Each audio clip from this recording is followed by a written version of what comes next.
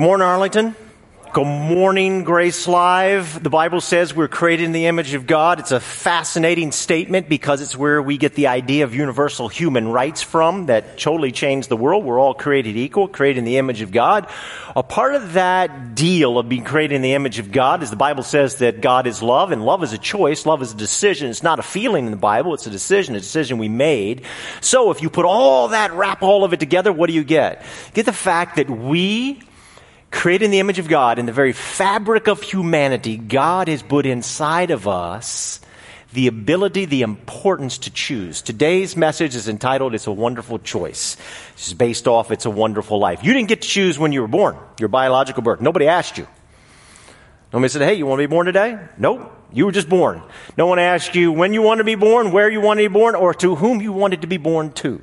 Because if you could choose your biological family, some of us might have chosen a different one. Not me, because my mom is sitting right over there. But some of us might have chosen different biological family. But your spiritual birth, you didn't get a choice with your physical birth, but your spiritual birth told you, the choice is entirely yours. This is what we want to talk about today. We're talking about it's a wonderful, wonderful choice. Have you made the decision, the choice to follow Jesus, to choose Jesus? If yes, why? If no, why? This is what we want to talk about today. But before we get into all that, we need to talk about this phenomenal, incredible, God-inspired, greatest of all time Christmas movie, It's a Wonderful Life. The entire world, except for the Grace staff, has seen this movie and have concluded that it's absolutely awesome. I'd like to give you some fun facts about that. Can I do that? Just a couple fun facts. You know where this movie began? This movie that you love so much, that warms your heart so dearly. You know where it began? It was a Christmas card. This guy wrote a 21-page Christmas card, and he mailed it out to his Christmas list that had 200 people on it. And one of the persons on his Christmas list was a producer at RKO Pictures. And so he contacted the guy who wrote it. He said, I'd like to buy that from you. I'll give you $10,000. And he said, sold. Bought it. Now, the guy from RKO, here was the idea. So you had to work the script around now. You get to turn it into a movie script. And so he wrote it with the idea of the lead actor being, who do you think? Who do you think? Jimmy Stewart? No. Who do you think he thought his lead actor is going to be? Anybody? Just shout it out. Or if you're on Grace Live, type it up. Give us something good. Cary Grant. Lead actress? Ginger Rogers. It was set to be Cary Grant and Ginger Rogers instead of Jimmy Stewart and Donna Reed. That's what it was set as. Well, the whole thing fell apart for RKO Pictures, and they sold it for $10,000. They recouped all their money. They sold it for $10,000 to Frank Capra. And Capra rewrote the movie script with one actor in mind to be the lead role. And that guy's name was Jimmy Stewart. Now, Jimmy Stewart had just returned from World War II. He was suffering from what we now know as PTSD. And so Jimmy Stewart said, I can never act again. I don't think I can pull this off. I don't feel like acting again. I don't think I'll be able to achieve a certain level of acting. I'm done. I'm not going to do it. But they really wanted him to do it. So they had another actor who was already set to be in It's a Wonderful Life, who talked Jimmy Stewart into doing this movie, which he says was his favorite movie of all time. Do you have any idea, anybody, who the actor was that was in It's a Wonderful Life that talked Jimmy Stewart into being George Bailey? Anybody? Shout it out. Type it up on Grace Live. What do you think? Come on, I know you all have seen the movie. You've watched it 100 times. What actor do you think?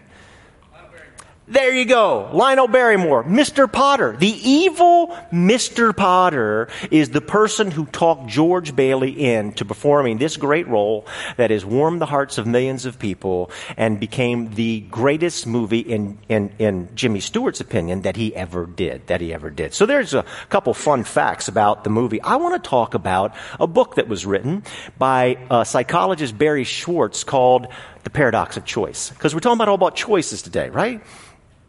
And what Schwartz says basically in the industrialized West is that the unspoken dogma is that we want to maximize our freedom, particularly as Americans. Freedom. We're the home of the brave, the home of the free. We want to be free. And in order to maximize our freedom, we therefore must maximize our choice. So, more freedom requires more choice. So we've got to have lots of choice. We live in the land of opportunity, which is the land of options, which is the land of choices. We love choice. You got to have a lot of choice. And so Schwartz wrote this book, The Paradox of Choice. I encourage you to read it. I haven't read it yet, but I did watch the Cliff Note version, which is called a TED Talk. And so you can see that if you like to. There's some fun things that he shares about what is the deal with choices and what happens when we have so many choices. We have an abundance of choices. It's a way of life in America. When's the last time you booked a flight on a plane? You book a flight on a plane, there's no extra charge to get the very small middle seat. They just give that to you free of charge. There's no problem with that. But for a small fee, you can sit on the aisle or by the window, or you can get a little bit of extra leg room for just a small fee. A little extra leg room. The bulkhead seat, the exit row costs you a little bit more money. If you want to upgrade to business class, it's going to be a good amount of money. If you want to go to first class, it's going to be a lot more money. If you want to board first, you can pay for that. I don't know if you can pay to board last, but if you want to board first, you can pay for that. If you want a miles enhancer, you can get that. Can you tell I booked a flight recently? There are so many options, and it is just so awesome to have all these options. Well, what does Schwartz say about this? One of the things I'm thinking about in this whole thing about choice, because we love choice so much, and it's just so much a part of us, particularly as Americans, choice. How does it rub us when Jesus comes along and says, you know what, you need to take the narrow way? Or he says, you're either for me or you're against me. Or Jesus says, as he does in John chapter 14, this amazing biography of the life of Jesus Christ that we're studying for probably the next year, I am the way. I'm like, come on, the way. Can't we just say, I am one of the ways? Wouldn't that be okay to say? To say I'm the way, that just rubs me the wrong way. It almost smacks of arrogance.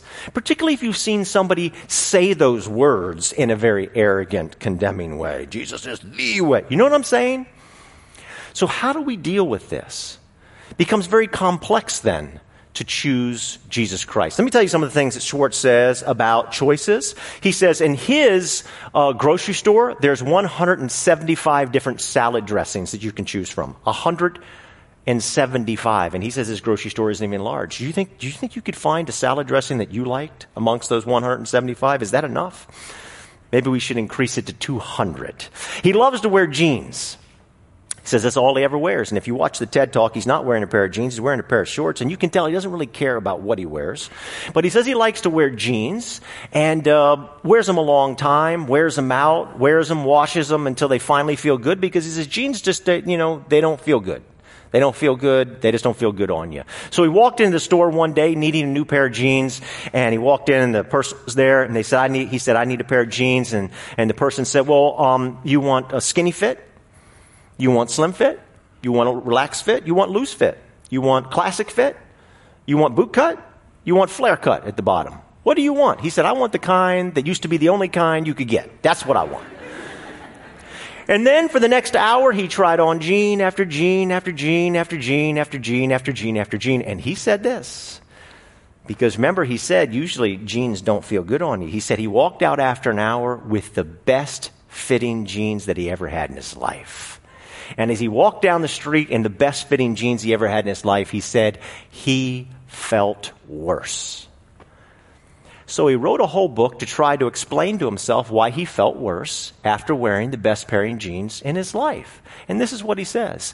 We have so many options, and when you present somebody with so many options, you can't help it. It's human nature. Your expectations go through the roof. And when your expectations go through the roof, they'll never be met because they're through the roof. And so when you had no options, you just settled for it and you were happy, being miserable. But when you have so many options, you're disappointed because your expectations have gone so high. He shows a little cartoon in his TED Talk, and the cartoon says, things used to be so much better when things were so much worse. My father-in-law, Big Russ, used to tell me, he says, John, here's a great philosophy of life. Wake up every morning, think about what's the worst thing that can happen today, plan for it, and when it doesn't happen, be happy. Schwartz says the secret to happiness in life is low expectations. Low expectations. How do you like to live that way? So options are actually causing us an issue. They're raising our expectations so high. It's interesting, he says in his talk, that clinical depression and suicide in the industrialized West, which is known for options and choices, the abundance of options and choices, that clinical depression and suicide has risen. It's exploded exponentially. And one of the issues that he thinks as a psychologist looking at the data that is going on is that we have all these choices. They've raised our expectations. We are always disappointed because the expectations can never be met because we can never reach perfection. So we always find ourselves in a place of disappointment, right?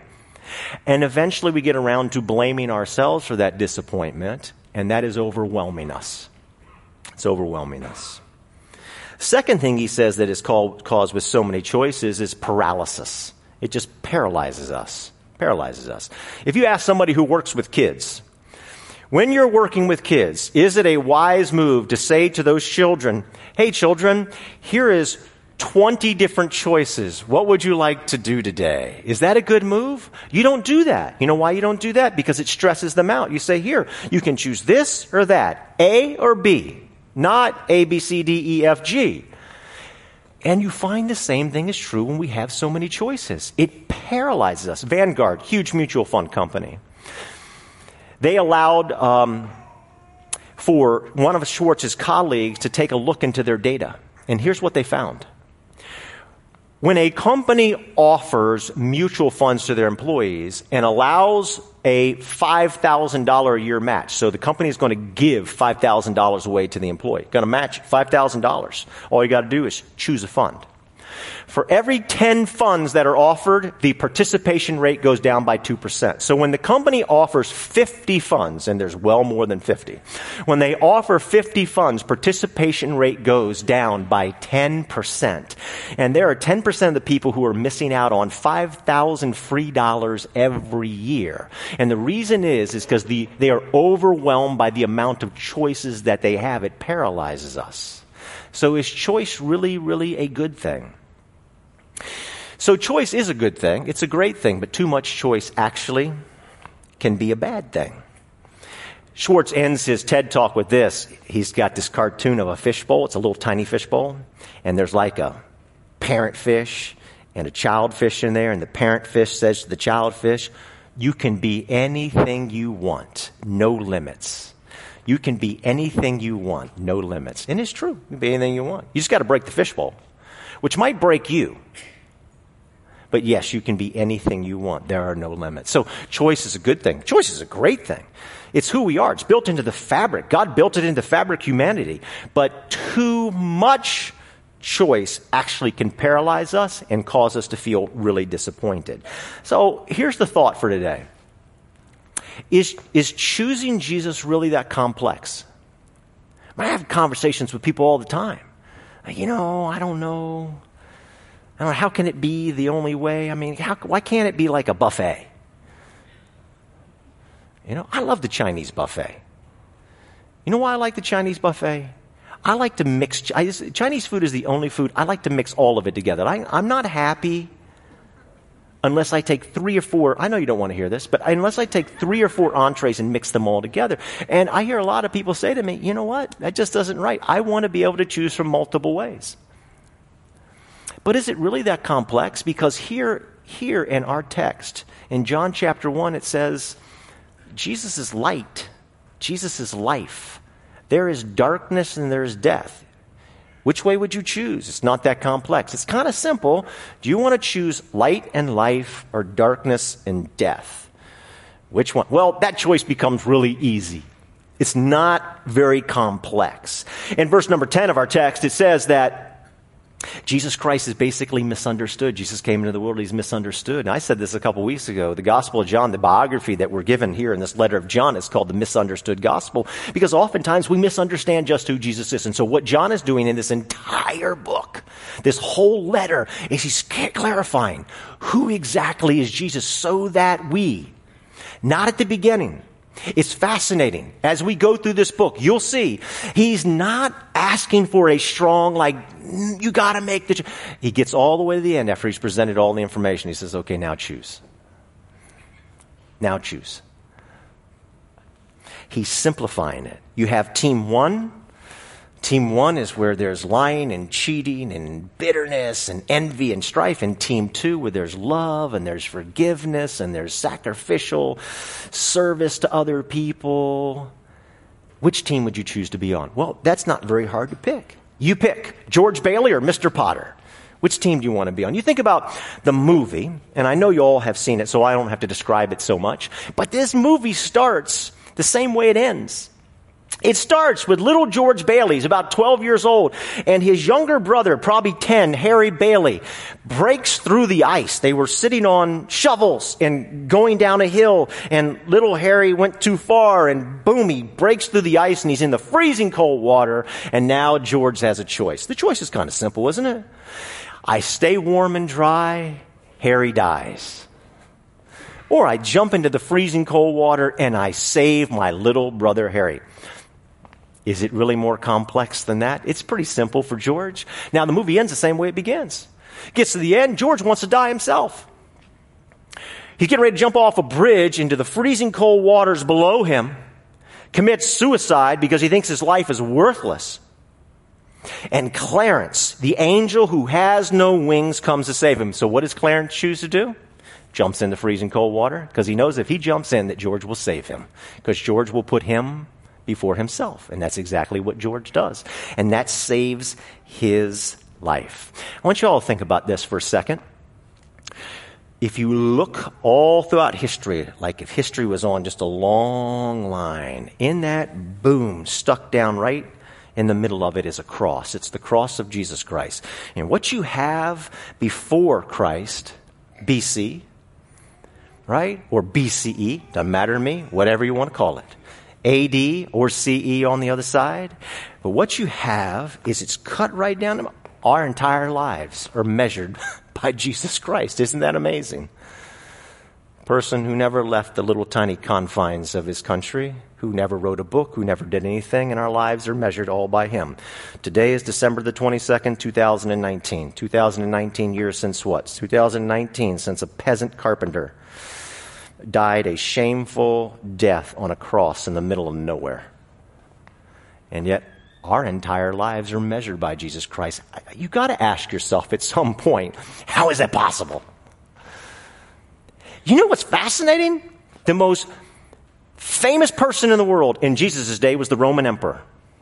The most powerful person on the face of the world was the Roman emperor. And we have so much more about the life of Jesus Christ than we do that Roman emperor. How is that possible? If you're a thinking person, it just makes you think. How could that happen? There was no power source. He didn't have an endless supply of money to make it happen. How did that happen? And I think it happened because the values that Jesus Christ stood for resonated so deeply with us. And we said, that's the way. That way makes sense. That's the right way. And that just spread all around the world. Now, we're going to talk a lot about this as we get into the new year. Tom Holland wrote a book called Dominion. Tom Holland is an atheist. He's a historian. He is a very accomplished writer. And he began to look into the Roman and Greek era of history. And something came just right up to the top. It's just undeniable, he said. Undeniable that Jesus Christ has totally changed the world. Like if you had a choice, do you want to live on this side of the cross or that side of the cross? There's probably not anybody in this room who would want to live on this side of the cross because it was really brutal. You think it's brutal now? Brutal. You want to live on this side of the cross because Christ has totally changed the world. That wasn't a Roman thought, wasn't a Greek thought. That was a Jesus thought. That Jesus Christ and his values have made such a huge difference in the world. Like choosing Team Jesus is pretty easy. If you're for diversity, well, that's Team Jesus. If you're for universal human rights, that's pretty simple. That's for Team Jesus. If you're for sacrificial love, that's pretty easy. It's not complex. That's Team Jesus. And you might say, okay, John, got it. I know Jesus made these values really, really famous. And Jesus Christ, he changed the world. But I want to choose his values. I just don't want to choose him. And there's a lot of reasons why we don't choose him. And I'll tell you the most famous reason, because I have these conversations with people all the time. I want to choose him because of the people who have misrepresented him. And I'm so ticked off with people who've misrepresented him. I'm so angry and I'm so hurt that I don't want anything to do with it. And that makes the decision really, really complex. But if you remove all the people who have misrepresented Jesus Christ and you just look at the facts about Jesus Christ and who he is and what he stands for, it's not really hard to say, I want to choose light, not darkness. And this is what John is giving to us. So you might say, you know what? I like his values, but I'm not going to choose him. Now, there is a big problem with doing that, actually. Because if you say, I want to choose the values of Jesus, I just don't want to choose Jesus, there is something like deep down in the foundation that is wrong, because the values of Jesus are all about the outside. It's about turning out. It's not being in. It's not about looking in. So if I say, I'm going to choose the values of Jesus, I'm just going to do it for myself, though. Well, that's me turning into myself, saying the answer is in me. And the very values of Jesus and what we value with other people is people who can turn outside of self, because it's outside of themselves. To be inside of yourself speaks of pride. And that's the things that break everything down. So there's something inherently wrong then. There's something inconsistent with the very values that we say we cherish. If we say, I choose the values of Jesus, but I'm going to choose them on my own standards, my own merits, my own way. I'm not going to look outside of myself. There's also something else we have to think about. Jesus is the author. He's the perfecter. He's the one that made these values famous worldwide.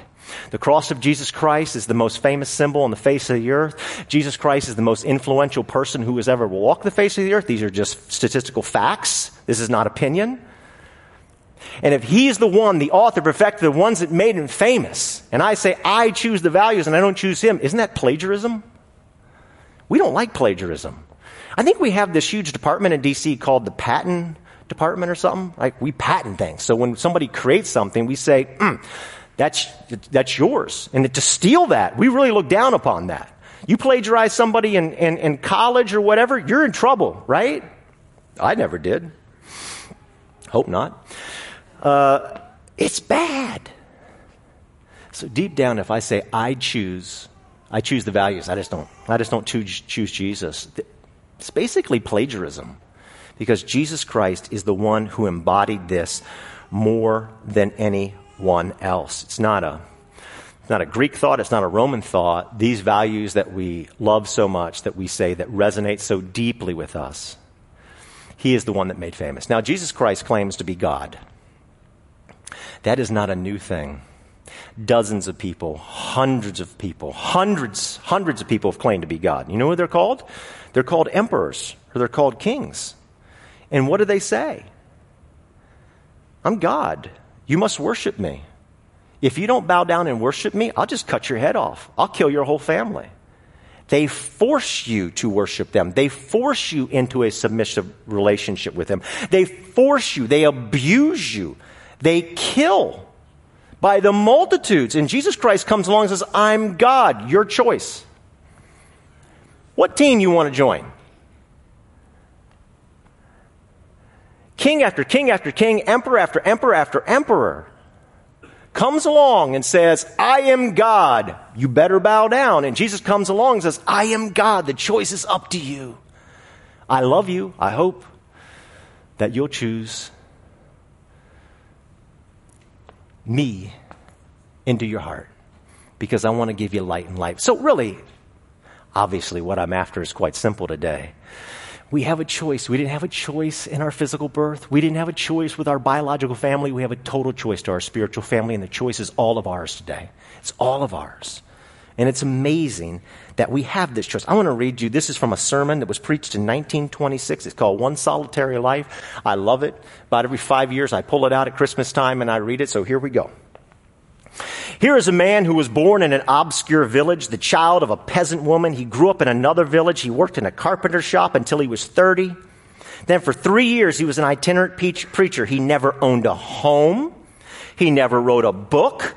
He never held an office. He never had a family. He never went to college. He never put his foot inside a big city. He never traveled 200 miles from the place in which he was born. He never did one of the things that usually accompanies greatness. He had no credentials but himself. While still a young man, the tide of popular opinion turned against him. His friends ran away. One of them denied him. He was turned over to his enemies. He went through the mockery of a trial. He was nailed to a cross between two thieves. While he was dying, his executioners gambled for the only piece of property he had on earth, his coat. When he was dead, he was laid in a borrowed grave through the pity of a friend. 19 centuries have come and gone, and today he is the centerpiece of the human race and the leader of the column of progress.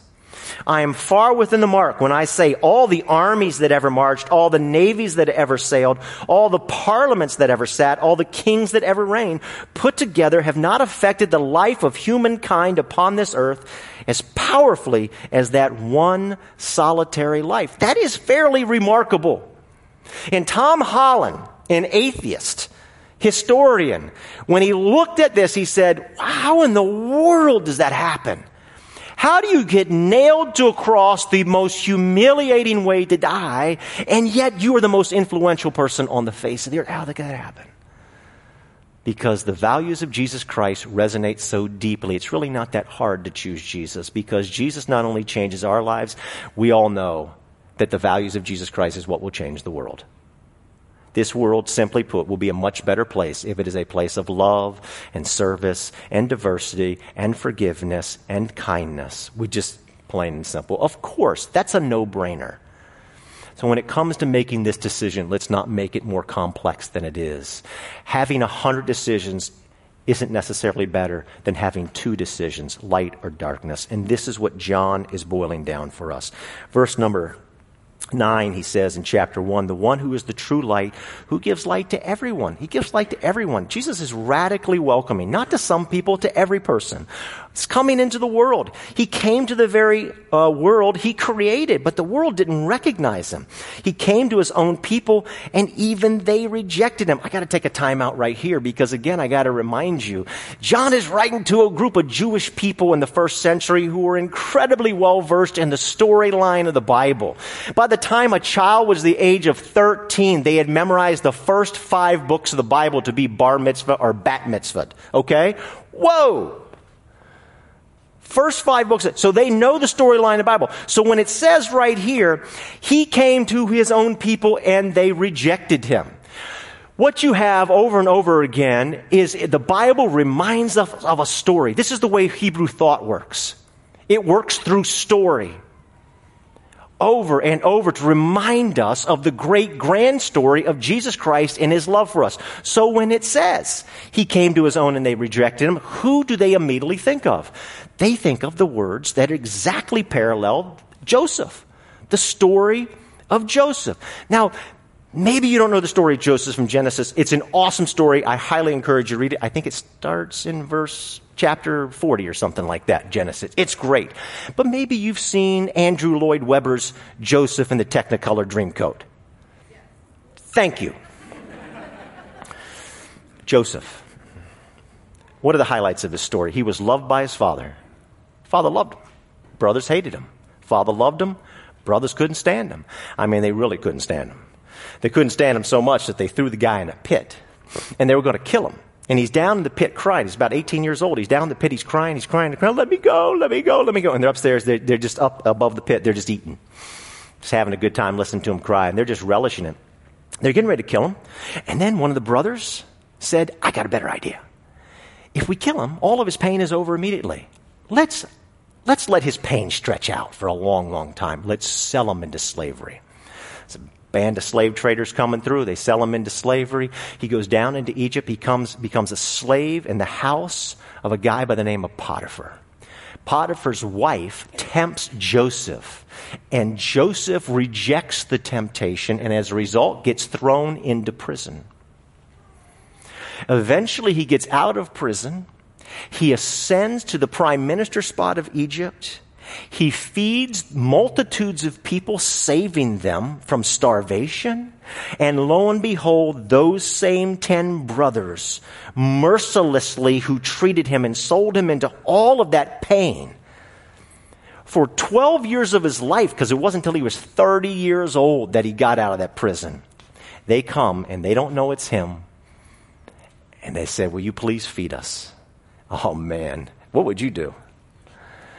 What would you do after all those years of brutal treatment, after all that pain?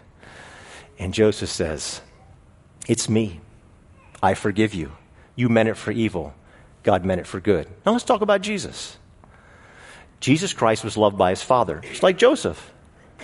He was rejected by his brothers. His own brother James thought he was crazy. They ran him out of town in Nazareth. He was rejected, just like Joseph. He was tempted by the devil powerfully, withstood the temptation, and just like Joseph, at the age of 30, started his life-saving work. He, like Joseph, fed multitudes. And when he's hanging on a cross, just like Joseph, Jesus said, Father, forgive them. They know not what they do. What team do you choose? Do you choose the team that is led by somebody that even when they're mistreated so horrifically that they would say, I forgive you, I love you? Come and share in my kingdom. Let my light shine upon you. Or somebody who would be vindictive. The choice really isn't that complex when you think about it. Here's how these verses end. But to all who believed in him and accepted him, he gave the right to become children of God. You could become a child of God. And it's your choice. There's no sword to your neck making you bow down. Nobody's going to force you into a relationship with Jesus Christ. They are born not with a physical birth resulting from human passion or plan, but a birth that comes from God. I just have one fill in the blank today, and that's simply this: choose Jesus. I know there are things that happen in this life that other people do that can make the choice complex. But if we get past all that hurt and pain of where people have misrepresented Jesus, and you look just at Jesus, and you look just at history, you know, we're at a grave disadvantage if we haven't really studied a lot of history. But because Arlington County is called the most educated county in the United States of America, as a matter of fact, then you guys are at a great advantage. Because you have the information right before you. You know this. And that makes it kind of simple. I know we like choices, but this choice becomes kind of simple because the world completely changed. His values have changed us, and they've changed the world. I encourage you today to choose Jesus, to choose light, not darkness, to choose love, not hate, to choose forgiveness, not bitterness, to choose George Bailey, not the evil Mr. Potter, because it's a much better path. Oh, I'll say one last thing, because I know some of us are going out of town for Christmas. I hope you have a Merry Christmas. I hope you enjoy your time with your family. I hope you love your biological family and you would never choose to be a part of any other family. I happened to be on Capitol Hill last Friday of all days. I was asked to say a few words in one of the House buildings, the Rayburn, for an event. That was a lunchtime event down there. Of all days to be on Capitol Hill. This was decided months ago. And the speaker, and this was kind of cool for me because I was doing a real brief little thing. And then the main speaker was talking about hunger initiatives. And we were getting ready to do our Hunger to Hope, which is an awesome thing. And he was just talking about what does it take, actually, because he had led for quite a few decades trying to encourage that there be a change in what we do with our hunger initiatives, because people in America, many places, didn't have food. They were food insecure. And he said, here's the biggest changing point. You ready for this? Here's where change starts. You got to get people together. Is it proximity? You got to have people listen to other people. You got to have people walk in other people's shoes. I mean, that's where all the fantastic change. There's step one. That's where all the fantastic change. Everybody, we call it the incarnation. Jesus Christ, he chose to come down. He chose to come down. Is there anybody else like that? Like all the other people saying that they're God and they're king and they're emperor, they choose to be separated. I mean, you hear fables about a king that would go and dress up like a peasant and hang out with the people. But we're talking about a true story, about somebody who actually did it. We're talking about a fairy tale that's not a fairy tale. The first step is proximity. Jesus Christ takes on flesh. You know, his love for you is amazing. And I just want to encourage you today. If you've never chosen Jesus before, today can be your spiritual birthday. And there might be lots of things running through your mind about how complex that decision is, but maybe the decision actually is really, really simple. I want to say one other thing. For those of us who have made the decision to follow Jesus, here's the thing. The Bible encourages us to make that decision 1,000,000 times over. Before you leave this building today, you're going to have an opportunity to choose Jesus' way, to let somebody go in front of you, to smile, to say hello, to be kind. This week, as you are hanging out with some family members, some that you like, some that you don't, there's always one that irritates us desperately. You have an opportunity to choose Jesus. Choosing Jesus is a one-time thing and a trillion-time thing. That's the way Hebrew thought works. It's a one-time thing and a trillion-time thing.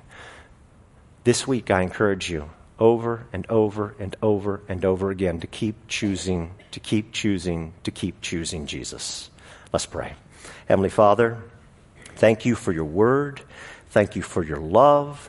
Thank you that you are not a God that is far off, but this most famous story of all, the Christmas story, is about your proximity.